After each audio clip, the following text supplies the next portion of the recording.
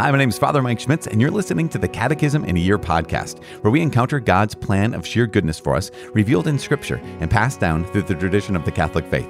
The Catechism in a Year is brought to you by Ascension. In 365 days, we'll read through the Catechism of the Catholic Church, discovering our identity in God's family as we journey together toward our heavenly home. This is day 273. We're reading paragraphs 2095 to 2103. As always, I'm using the Ascension edition of the Catechism, which includes a Foundations of Faith approach, but you can follow along with any recent version of the Catechism of the Catholic Church. You can also download your own Catechism in a Year reading plan by visiting ascensionpress.com/CIY. And lastly, you can click follow or subscribe in your podcast app for daily updates and daily notifications. Today is day 273. As I said, we're reading paragraph 2095 and 2103. Yesterday, we talked about how the first part of the first commandment is, you shall worship the Lord your God. And the second part is, him only shall you serve. So yesterday we talked about what are the ways we can sin against this with regard to faith, hope, and love. Today, we're going to talk about adoration, prayer. We're going to look at sacrifice. What is the proper sacrifice? How do we adore the Lord? How is it that we truly serve the Lord? Promises and vows, as well as those things like the evangelical councils. Remember, I think we had a little lesson on that a few days ago. Little lesson, little days. And the words are like chastity, poverty, obedience. Those are the evangelical councils that sometimes people make promises about those things. So they make vows regarding poverty, chastity, and obedience. So we're looking at all of those: adoration, prayer, sacrifice, as well as promises and vows. So hopefully that sums up some stuff. In order to get ready for today, let us call upon the Lord and enter into prayer. Father in heaven, because of Jesus, we have access to your heart. We thank you for your Son. We thank you for loving us so much that you've given us not only your Son, but also your Holy Spirit as another paraclete, as another helper that has been poured out into our hearts. Thank you, Lord God. Thank you, Father. Thank you, Son and Holy Spirit, Holy Trinity. You are truly the mystery of mysteries, and we can hardly understand you, but help us to love you. Help us to love you, Father, Son, and Holy Spirit. Help us to love you, one God. Help us to adore you, and every time we pray, help us to pray to you. Help us to know who it is that we're talking to help us to know who it is that loves us so much. Lord God, let every moment of this day be a sacrifice of praise and thanksgiving to you and to your glory. We make this prayer in the mighty name of Jesus Christ, our Lord. In the name of the Father, and of the Son, and of the Holy Spirit. Amen. As I said, it is day 273. We are reading paragraphs 2095 to 2103. Him only shall you serve. The theological virtues of faith, hope, and charity inform and give life to the moral virtues. Thus, charity leads us to render to God what we as creatures owe him in all justice. The virtue of religion disposes us to have this attitude. Adoration. Adoration is the first act of the virtue of religion. To adore God is to acknowledge him as God, as the Creator and Savior, the Lord and Master of everything that exists, as infinite and merciful love. You shall worship the Lord your God, and him only shall you serve, says Jesus, citing Deuteronomy. To adore God is to acknowledge, in respect and absolute submission, the nothingness of the creature who would not exist but for God. To adore God is to praise and exalt him and to humble oneself, as Mary did in the Magnificat, confessing with gratitude that he has done great things, and holy is his name. The worship of the one God sets man free from turning in on himself, from the slavery of sin and the idolatry of the world. Prayer. The acts of faith, hope, and charity enjoined by the first commandment are accomplished in prayer. Lifting up the mind toward God is an expression of our adoration of God. Prayer of praise and thanksgiving, intercession and petition. Prayer is an indispensable condition for being able to obey God's commandments. We ought always to pray and not lose heart. Sacrifice. It is right to offer sacrifice to God as a sign of adoration and gratitude, supplication and communion. St. Augustine stated, "Every action done so as to cling to God in communion of holiness and thus achieve blessedness is a true sacrifice." Outward sacrifices, to be genuine, must be the expression of spiritual sacrifice. The sacrifice acceptable to God is a broken spirit. The prophets of the Old Covenant often denounced sacrifices that were not from the heart or not coupled with love of neighbor. Jesus recalls the words of the prophet Hosea, "I desire mercy and not sacrifice." The only perfect sacrifice is the one that Christ offered on the cross as a total offering to the Father's love and for our salvation. By uniting ourselves with his sacrifice, we can make our lives a sacrifice to God. promises, and vows. In many circumstances, the Christian is called to make promises to God. Baptism and confirmation, matrimony, and holy orders always entail promises. Out of personal devotion, the Christian may also promise to God this action, that prayer, this almsgiving, that pilgrimage, and so forth. Fidelity to promises made to God is a sign of the respect owed to the divine majesty and of love for a faithful God. A vow is a deliberate and free promise made to God concerning a possible and better good which must be fulfilled by reason of the virtue of religion. A vow is an act of devotion in which the Christian dedicates himself to God or promises him some good work. By fulfilling his vows, he renders to God what has been promised and consecrated to him.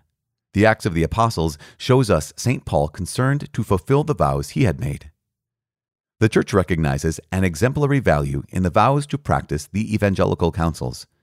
Lumen Gentium states, "Mother Church rejoices that she has within herself many men and women who pursue the Savior's self-emptying more closely and show it forth more clearly by undertaking poverty with the freedom of the children of God and renouncing their own will. They submit themselves to man for the sake of God, thus going beyond what is of precept in the matter of perfection, so as to conform themselves more fully to the obedient Christ." The Church can, in certain cases and for proportionate reasons, dispense from vows and promises. There we have it, paragraphs 2095 to 2103. Building off what we heard yesterday, you shall worship the Lord your God, and him only shall you serve. And so we recognize that adoration belongs to the Lord. I love the fact that paragraph 2095 starts off by telling us, revealing to us, reminding us that charity or love leads us to render to God what we as creatures owe him in all justice. So the virtue of religion, right, is a proper virtue that belongs to the virtue of justice. I don't know if we've talked about this yet. So even the ancients, even ancient Greeks, talking about the virtues, would categorize like justice as one of the virtues, giving someone what they're owed, giving someone what is their due. We talked about that when we talked about the cardinal virtues. But there are these sub-virtues under the bigger umbrella of justice. So justice, giving someone what they're owed. The first virtue of justice is the virtue of religion, basically giving to God what we owe to God. And the first act of the virtue of religion is adoration. So the first thing that we owe to God is to acknowledge that God is God and I'm not. So I love that. In paragraph 2096, it states this. It says, to adore God is to acknowledge him as God, as the creator and savior, the Lord and master of everything that exists, as infinite and merciful love. That's the first act of the virtue of religion, which is the first virtue under the virtue of justice. And so it's so critical for us. If we want to be virtuous people, if we want to be people who are upright, standing up upright before the Lord, is that adoration is a regular part of our day.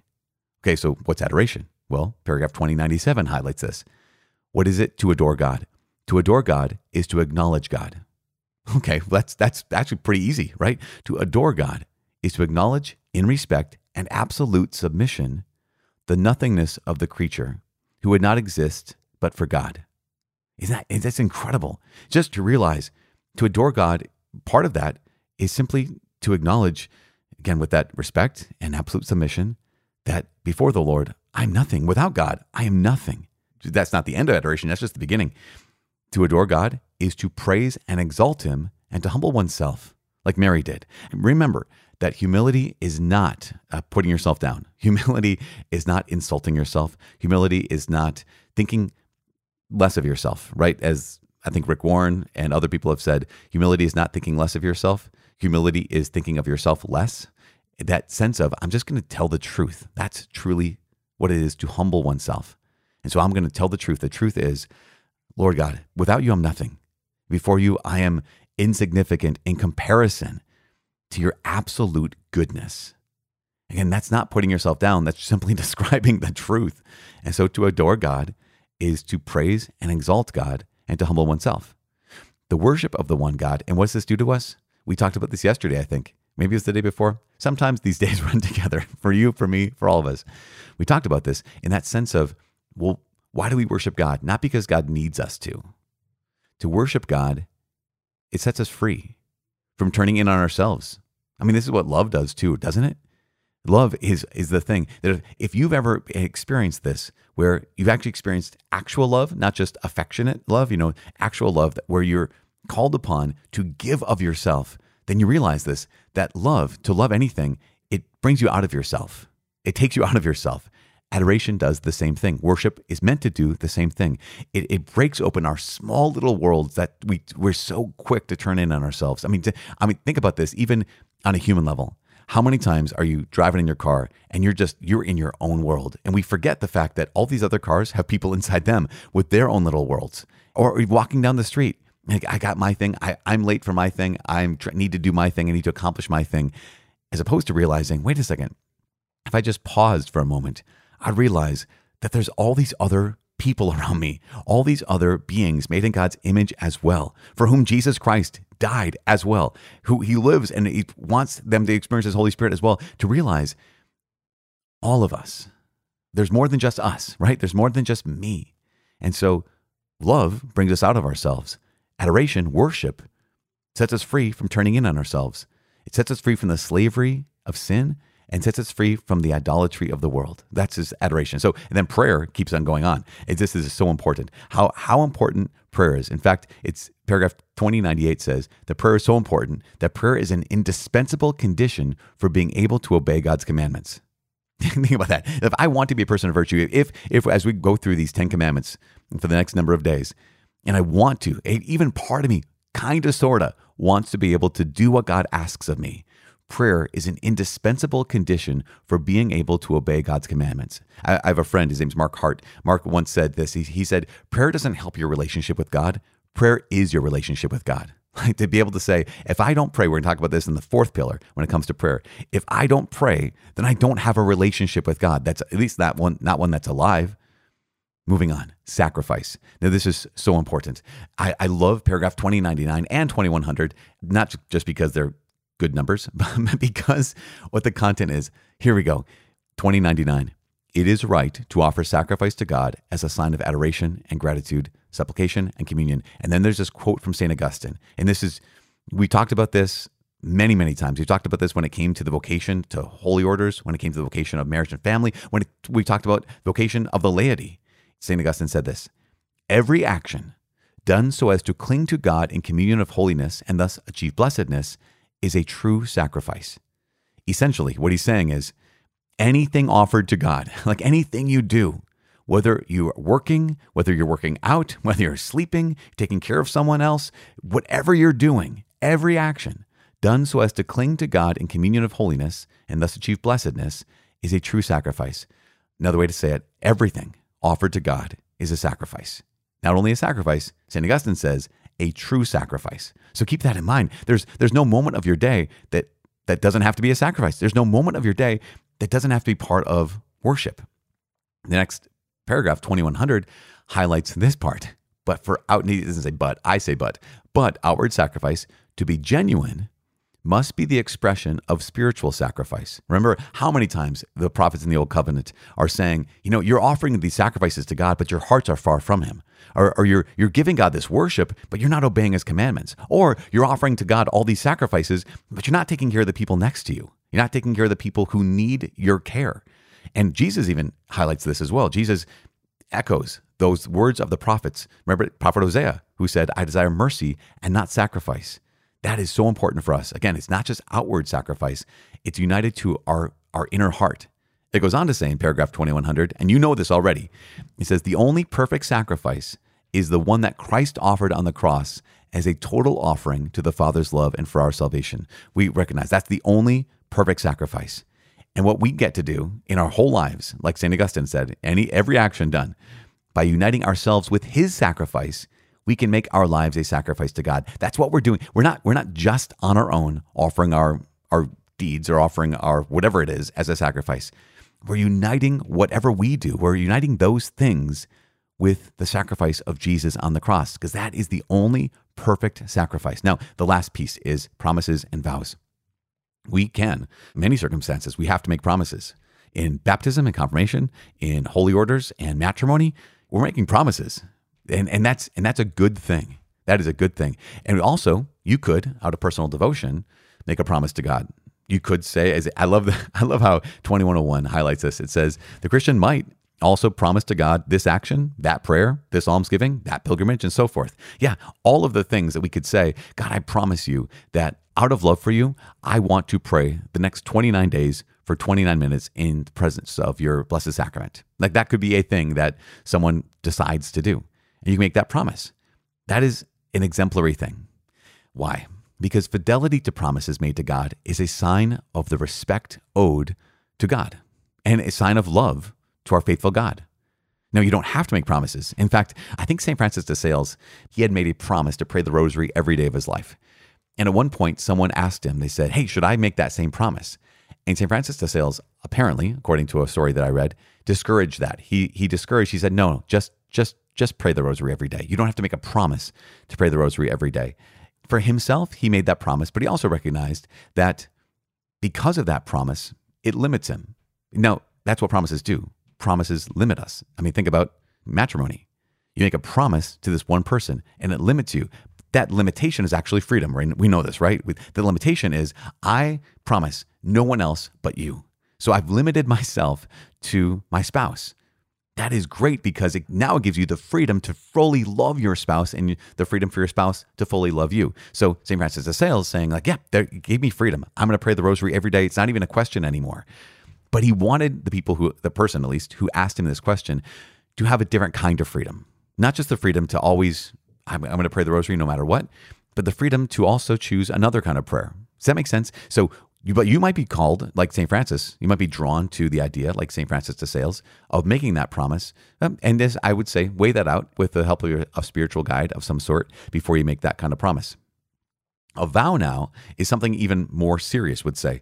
A vow is a deliberate and free promise made to God concerning a possible and better good which must be fulfilled by reason of the virtue of religion. So what is that? What are we saying? A vow is a deliberate and free promise. Okay, it's a promise. It's a kind of promise.